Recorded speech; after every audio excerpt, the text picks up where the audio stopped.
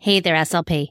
You are listening to this podcast, so I know that you love to listen to podcasts. And if that is the case, then I know that you are going to love my secret private podcast, Secondary Secrets for SLPs. It's 6 short episodes that will have you walking away feeling refreshed and inspired and ready to take on those challenging secondary speech students. So if you work with grades 4 through 12 and are in a planning rut or wanting some fresh new ideas to keep your students motivated, make sure you head to speechtimefun.com/secondary secrets.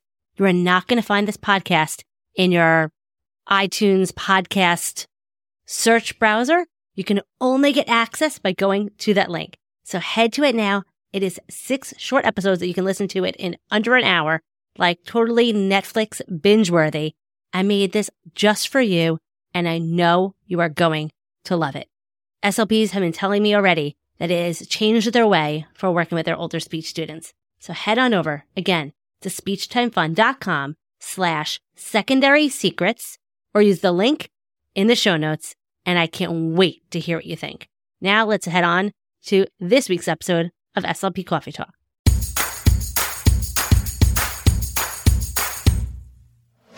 You are listening to SLP Coffee Talk. I am your host, Hallie Sherman, and I am a licensed speech-language pathologist who is in the trenches working full-time in a public school in New York. I am the author of the blog and Teachers Pay Teachers store, Speech Time Fun, where I love helping other SLPs conquer the overwhelm and get back hours spent on prepping activities. I am here to help you be the best SLP you can be and have fun while doing it. Just like your morning cup of coffee, this podcast is just what you need to start the day or week. Let's jump into today's Coffee Talk.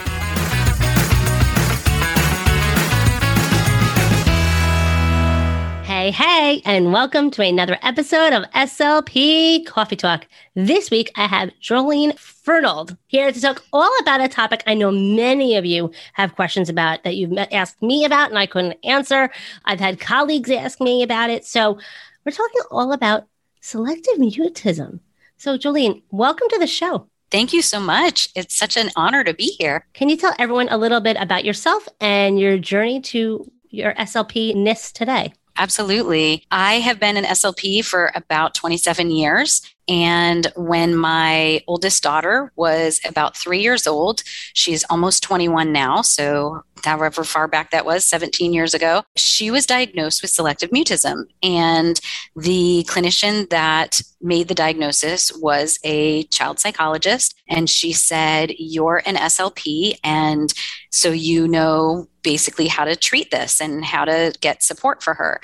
And that blew me away. I actually had no idea what I was doing. I had very little information about SM in graduate school. And it started me on this journey of trying to figure out how to initially help my daughter. And then once we figured out a program that was supportive for her, I thought, my goodness, if I felt this way, and I was located between Dartmouth Hitchcock Medical Center in New Hampshire and Boston Children's Hospital in Massachusetts, and I still couldn't find resources for how to help my own child, I assumed that other people were probably in similar situations. And so I started an assessment and treatment clinic for SM. It was the first multidisciplinary clinic in the United States that I'm aware of. So we had speech and language, we had a licensed clinical social worker, and we also had an occupational therapist, and found that that was most successful. So that was back in 2006. Fast forward to 2022, and I have accomplished a PhD in infant and early childhood development and mental health. And I see mostly kids on my caseload with SM. Wow. And how is your daughter doing today? She's amazing. I love to brag about her. She is a teaching assistant and going to college for education to become a teacher. She sings on the worship team at church and has very little remaining characteristics of the mutism aspect. Still some underlying anxiety is definitely present, but she's doing really, really well. Amazing. What were some of the signs that made you bring her to the child psychiatrist? So we had noticed early on that she tended to be skittish around other people. She tended to kind of hide behind us whenever we were socializing with people who weren't typically in our social circle. And so with that sort of reticence that we were noticing, I just assumed she was a shy child. I just kind of said that her temperament was one, that was most described by being shy. And then when we got her into her preschool, I had a conversation with the preschool teacher who said, I think she's autistic. And that completely blew me away because I knew what she was like with us at home. So at home, she was social, outgoing, confident, and so on. And then in school, she tended to stand by the side of the room. She took everything in, observed everything that was going on, participated fully, but was unable to verbalize. And she sort of avoided eye contact. And back then, in the early 2000s, that was such a big red flag characteristic that everybody talked about. And so when the teacher brought that up to me, I was really surprised. And then I sent a colleague in who didn't know my daughter. She was an SLP as well. And I said, could you just do an observation and just let me know what it looks like for her there? And sure enough, those were the characteristics that she was observing. Sometimes a little bit of a protective stance, some rigid body, definitely not engaging or interacting with her peers. And so I said, okay, being the type of mom that I am, I wanted to find out what's going on here. Why is there this difference, this dichotomy between what she looks like at home and then what she was acting like in social situations? And I actually struggled to find a psychologist who would see her at the age of 3. Many professionals were saying that she needed to be able to be older for cognitive behavioral interventions. And because she was only 3, she really wasn't a candidate for CBT. And so I ended up through Boston Children's, a neuropsychologist who was through their children's psychology program. And she was the one who said, I believe she meets the criteria for SM. Wow. That's so fascinating. Didn't even know that she would be that way at school. And so as an SLP, and when they said, hey, you can fix this, and what did you learn from that journey that you didn't know before? I think my initial discovery was that SM is not caused by trauma. So I had always thought through graduate school that it was something that impacted kids who were in the foster care system or kids who had been abused or neglected. And I knew that certainly wasn't the case for my daughter. So that was probably the biggest aha moment that I had, realizing and recognizing that SM is not caused by some sort of traumatic event. And then the journey really was about trying to figure out what was the underlying cause, really what was the etiology behind SM for my daughter and perhaps for other children. I wasn't really thinking about other kids at the time. I was really focusing on my own child.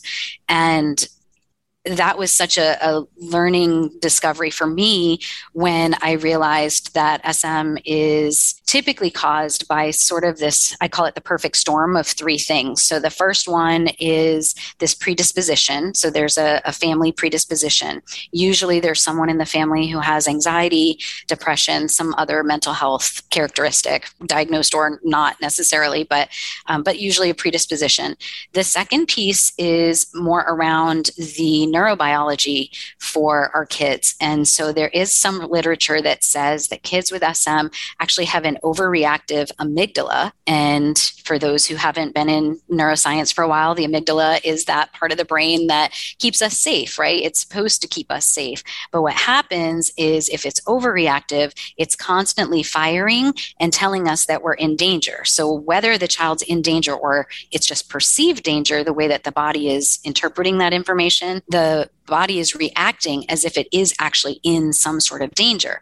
So what happens is one of 6 F words is what I call them. So we have the fight, flight, and freeze that most people are familiar with. And then we have fawn, fatigue, and flood. And so that freeze happens to be that vocal freeze. But for some kids, like my daughter, who was more severe, that actually froze her whole body. So it was really hard for her to make selections, choices, even using alternative communication because it just impacted her ability to initiate. So predisposition, then the second one is that overreactive amygdala. And then the third has to do with environment. And I didn't realize as her mom that I was actually doing things to continue to maintain the mutism, that my stepping in for her and my helping to answer questions when we went to a restaurant or answer somebody who asked her, what her name is or something, I didn't realize that I was actually perpetuating the mutism. I need to be really cautious to make sure that anyone who's listening, that you're not blaming parents for causing their child's mutism. But as with so many things, that if you don't know how to engage or interact with it, you may potentially make it worse. And that's essentially what I was doing as a parent and didn't realize. So those three things combined are really what make the SM happen. Any one of those may or may not kind of trigger the SM characteristics, but all three absolutely will. Wow, that's so fascinating, especially because so often, especially in the schools, when we have these cases, we say to teachers, hey, do what you can to try to reduce the overwhelm, and not saying speak for them, but try to reduce that overwhelm. And is that the best advice? I think that it's really challenging because so many of our kids in the school get referred to us as SLPs, and the initial thought is, well, it's an anxiety-based disorder. So what is our role? How do we help support classrooms in helping these kids, quote unquote, come out of their shell, right? Make them more confident, make them more comfortable in their school setting. And I think that the first part is to help people understand that kids are not going to just automatically outgrow it. So you can't just put a child into a smaller classroom and make the assumption that they're just going to start talking because there are fewer children around. Now, that's not to say that they won't. There are certainly some kids that may, but typically it is so involved, so much more involved, that the smaller size is not going to make that big of a difference. As long as that amygdala is firing, you can't change DNA. So obviously the predisposition is going to stay the same. And then that environment stays the same. You're not going to see a change. So I usually recommend increasing a lot more physical activity. What we know about stress responses and what we know about anxiety in general is that if you are more physical, thinking about it from a sensory processing side of what that vestibular system does with how it regulates information coming into your body, how that proprioception system works within giving those increased awareness to joints and muscles and kind of that safety, security with deep pressure and some of those things. So an exercise routine, for lack of a better word, really can make a big difference, because if you imagine this child is literally walking a tightrope throughout their entire day of not falling into any one of those 6 F words, then our job is to try to give them some opportunities to blow off some steam. And if they can have some physical opportunities throughout the day, that actually will alleviate some of that major anxiety and some of that major fight, flight, freeze, fawn, fatigue, flood symptomatology, so that then they can be much more confident. Teachers being able to modify the way that they ask questions in class. So I typically recommend, let's start with an open-ended question, and then let's narrow that down, giving enough processing time. And this is really awkward for teachers because we're so used to really fast-paced classrooms, right? Everything's going really, really quickly, but making sure that a teacher gives 6 to 10 seconds even after asking that question and allowing that child an opportunity to process the question, be able to initiate and formulate some sort of a response. If that doesn't work, we'll scaffold down a little bit to asking what's called a forced choice question. In our speech world, closed kinds of questions where it's sort of a fill in the blank type of a question. So those forced choice questions, instead of what are you going to have for dinner, now it's are you going to have a hamburger or are you going to have a hot dog? And then if that doesn't yield a response, give more time for processing, and then we're going to shift it to a yes or no, where we can sort of gesture and allow the child an opportunity to shake her head, yes or no. So do you want a hamburger is going to allow for hopefully a yes or no. Again, if that child is still so frozen, that still may not yield a response. And you almost essentially hold up two hands and see if there's a little bit of an eye gaze to shift to one or the other, just to see so that the child is having that opportunity to engage, interact. That's going to help change that environment where we're no longer supporting the complete avoidance of participation in the engagement, but also scaffolding it to where the child can be successful. They have that peak of anxiety. The anxiety drops down when they're successful. And then that's going to perpetuate a much more confident, comfortable speaking situation. So interesting, because so often we find teachers do avoid to try to help reduce that anxiety. But that's so fascinating that instead you're not building that confidence. Now, that said, should they do that whole hierarchy each and every time? Or should they just, if they notice that they're only going to do the eye gaze, the next time only do the eye gaze? I usually suggest starting one above wherever you think the child is. So there is a speaking hierarchy. Most people who work with SM have their own speaking hierarchy. So I have my own hierarchy where the first most severe level is functional emotional developmental capacity 1. I know that's a lot of words, but FEDC 1, which is part of the DIR floor time model. And so that means we're looking at self-regulation, and that child is mute. As we go up that ladder to FEDC 2, that's looking at social engagement, shared attention, and that's looking at a child who's gesturing. Now, when we start at FEDC 2, we're also looking at initiation and responding. Responding is always going to be easier for a child than initiation. So they may actually be at one level for initiation and a different level for responding. And so as you continue to move up that hierarchy, the next level is going to be making sounds. This is where our whispers come in too. So you may have kids that will make some animal sounds, or they may kind of say mm-hmm as they're saying yes, or mm-mm as they say no, or for I don't know. And so some kids kind of get stuck at FEDC 3, which is purposeful communication. And then as we continue finally up to FEDC 4, that is looking at being fully verbal. So for the teacher who gets to the prompt, if you will, for asking the question, and that eye gaze is about all we're at, then I probably would start with maybe more of the yes-no question, slightly up above, or possibly asking that forced choice where you're maybe hoping for at least a really structured answer. But it really helps to know where the child fits in that hierarchy so that you can better approach them in the classroom. All this same time, you're hopefully being able to have the child receive some one-on-one support outside of the classroom, because that is truly where the progress happens, at least getting them verbal with one particular person in the school, and then being able to carry that over to multiple people in the classroom. Wow, so fascinating. So that said, that's a good transition to what is the SLP's role with SM? Great question. Yes, it's a great question. So I believe that SLP's skill and scope of practice is absolutely in supporting people's communication. That's really what the role is, right? So if you look at ASHA, we are able to work with a wide range of etiologies, and people with psychiatric disorders is absolutely one of those etiologies.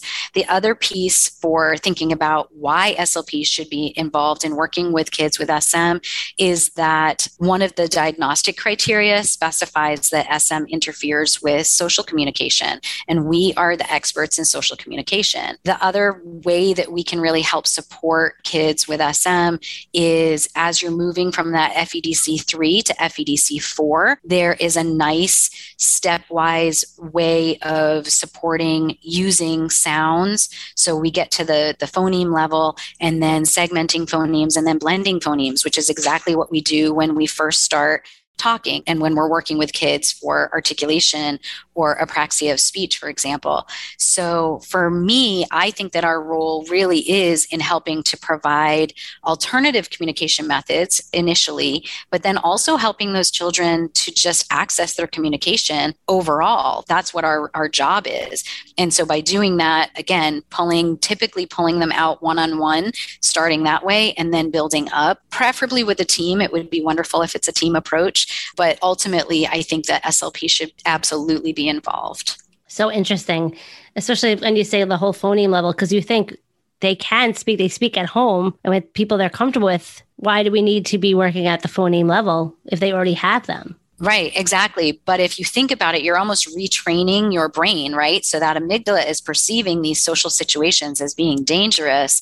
And so we're sort of, well, we are desensitizing the brain really and that biochemistry to feeling much more confident and looking at it instead of thinking about talking, which seems like a really big leap from not talking to talking in that particular setting. We're sort of taking that step backwards and starting from, okay, we can babble, we can make mouth noises, we can sort of play and enjoy, just making sounds for fun. And then that becomes much more meaningful, much more purposeful, much more intentional by starting to do phonemes and so on. And I play a lot of games. We do it very interactively. It's very child led. I utilize a lot of swings or trampolines or crash pads and therapy balls and things like that so that it doesn't feel as overwhelming. And it's sort of counterbalancing so much of that stress that the child feels as they're thinking about, oh my gosh, I'm going to talk, or oh my gosh, I'm heading to that side of having to be verbal. Instead, it's blowing off that steam at the same time, helping to regulate that whole nervous system while accessing those phonemes and moving up that ladder. So interesting. A lot of my listeners tend to work with the older students. Is there a point in time where, I don't want to say it's not that it's saying it's too late, but it might be more challenging to break them of this, I don't want to say habit, but because they've been holding onto this anxiety for so many years and it has not been addressed maybe appropriately or at all. What would you say to an SLP who is brought a case like this or a parent who's saying like, finally help me, someone help me? Sure. Well, I think that the literature tells us, the research tells us age 7 is the magic age. And that means that if a child continues to persist in their mutism after age 7, we're really looking at potentially adding medication in combination with therapy. So prior to age 7, there are a lot of kids that may start medication before age 7, but age 7 really seems to be the magic age. For those people who may be in middle school and getting a child on their caseload at that time because maybe it is interfering much more with their educational, success, I would say cautiously talk about maybe a medication referral to the medical doctor at that point, but it's definitely not too late. The really great thing about SM is that it's curable. I can't say that about most of the disorders that I work with, right? But we're able to say that we can cure the SM. The underlying anxiety will continue to persist, but the way that anxiety is manifesting is through the mutism. And so we can absolutely help that symptom for the anxiety, regardless of the age, which is really exciting. That's amazing. That's a relief to hear because so often, I'm not the SLP that's working with them prior. So right. So often us SLPs in school say their language is intact. It's not a language issue. It's not my case, but it's so eye-opening to hear that we can help and be an integral part of the team approach. So absolutely. I think the bigger piece too is, yes, while their language skills may be on track, the research tells us anywhere from 85 to 95% of kids with SM have comorbid speech and language difficulties.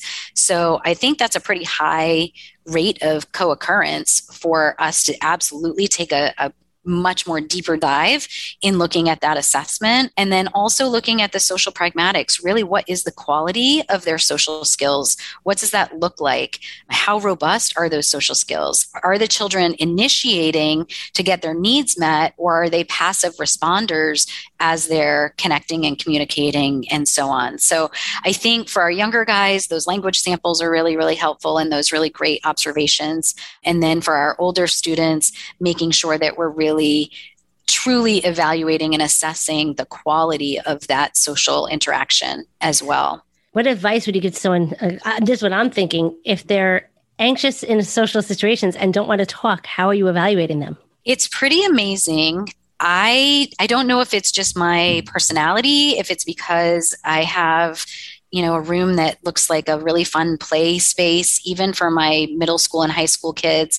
But most of them are verbal with me enough to get some assessment done, depending on the assessment. I can usually get really confidently reliable information from any receptive language tasks, right? The PPBT, looking at any receptive subtests where they're literally just pointing and so on. So we build a little bit of rapport. We go through that part. The expressive part can sometimes vary, and sometimes I alternate how I get that information. So if I can modify it instead where they can write it out so that I know if it's a much older student, or type it out, text it to me, it's not exactly, valid, but at least it gives me some insight into that information. I do a lot of videotaping, having parents send me videotapes of, home conversations and social interactions that they may have. Nowadays, with everyone with a cell phone, it's a lot easier than it was back in 2006, where we still had camcorders and Blackberries that didn't take very good videos or quality recordings, but we've come a long way since then. So absolutely using a wide range of all of those things to just do your best is really all you can do. Love it.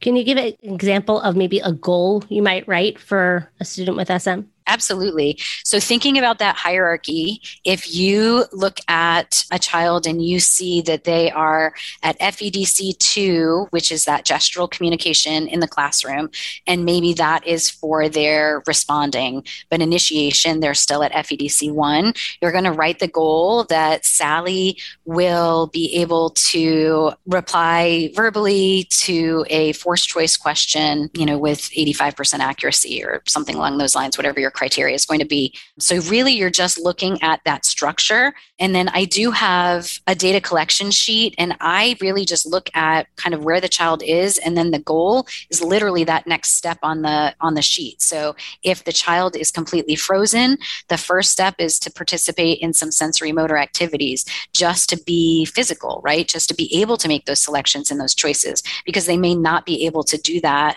with their motor movements if they're frozen, if their whole body is frozen. So that's going to be the first goal. Once you've achieved that, then the next goal is going to be that they're going to be able to start to respond gesturally to, verbal questions and so on. And so literally just go step by step as you create those goals. So interesting. I never would have thought of it so clearly how much it is in our wheelhouse. So seriously. It really makes sense, right? We are the experts in helping people to communicate. And so just because a child's capable of communicating in one setting and struggles in another, why wouldn't we as SLPs continue to be involved in that? It doesn't matter. I think the biggest argument usually comes from the fact that the underlying cause is the anxiety. And absolutely, it's still the anxiety. So by all means, have those mental health treating professionals involved with the child as well. But I will be honest with you, most psychologists have no idea how to support a child through a speaking hierarchy or helping them to communicate, because that's not their area of expertise. So that's why obviously it makes the most sense to have a multidisciplinary approach where you have multiple people. I'm unique in the sense that I have my doctoral work is in mental health. So I have the mental health side and I have the speech and language side, but that's obviously not the case for most of us. As an SLP though, we are absolutely, it doesn't matter what that underlying cause is. We work with people with all different neurological differences, right? Whether it's autism, Down syndrome, cerebral palsy, it doesn't matter what the diagnosis is, we're still supporting that child's communication. So I don't know why it becomes such a dynamic conversation. It's pretty emotional sometimes. It gets pretty passionate for people to say that we absolutely should not be, or we absolutely should be involved. I think that it just makes the most sense that we're involved because it does impact communication so greatly. So true. Where can everyone listening that wants to learn more about selective mutism, what are some good resources and trainings and PDs for them that they should check out? Sure. So I do have a website. It's just my first and last name, JoleneFernald.com. And then I also have a separate website specific for DIR, selectivemutism.com. Facebook, both the group DIR selectivemutism.com, or Selective Mutism, I guess, is my Facebook group. And then Dr. Joe SLP is on Instagram, so that I post a lot of information in those places. The Selective Mutism organization, the National Selective Mutism Organization, is selectivemutism.org. I will say, though, that they are mostly made up of psychologists because of the underlying anxiety side of things. So it may not be as valuable, but some of the information certainly for relating to the anxiety and underlying causes, accommodations in the classroom, and so on can be really, really great resources. I will definitely be checking that out now, but we'll be including all those things in the show notes. So everyone, thank you so much, Jolene. And you mentioned everyone where they can find you, but any last bit of advice that you think everyone should hear regarding SM? I think the biggest thing is to have hope, because for so many of these kids, they've been through experiences where it hasn't been successful and people haven't known really how to just break it down into smaller bits and steps. But we are experts in scaffolding that breakdown of how to communicate. And so use those skills and that knowledge that we have as SLPs and jump on in. I will tell you, the first child that you work with, that you support and overcomes the SM, you are hooked. They are going to be the new passion that you want to continue to work with. I love it. And you can see that passion in your face, your eyes, you're glowing as you say it. So thank you so much for sharing your wisdom with all of us. I know everyone is getting that jolt of inspiration they need. They're probably thinking of a student that they are so eager to jump in and have such an amazing impact with and change their life for the better. So thank you so, so much. And I always end my episodes with a joke because humor is fun. It also builds a lot of rapport. So what do you call a fossil that doesn't ever want to work? I don't know. What do you call a fossil? Lazy bones. Of course. Ba-dum-ching. Yes. Until next week, everyone, thank you so much for tuning in to another episode of SLP Coffee Talk. Stay out of trouble. Thanks so much for tuning in to another episode of SLP Coffee Talk. It means the world to me that you're tuning in each and every week and getting the jolt of inspiration you need. You can find all of the links and information mentioned in this episode at my website, speechtimefun.com. Don't forget to follow the show so you don't miss any future episodes. And while you're there, it would mean the world to me if you would take a few seconds and leave me an honest review. See you next week with another episode full of fun and inspiration from one SLP to another. Have fun, guys.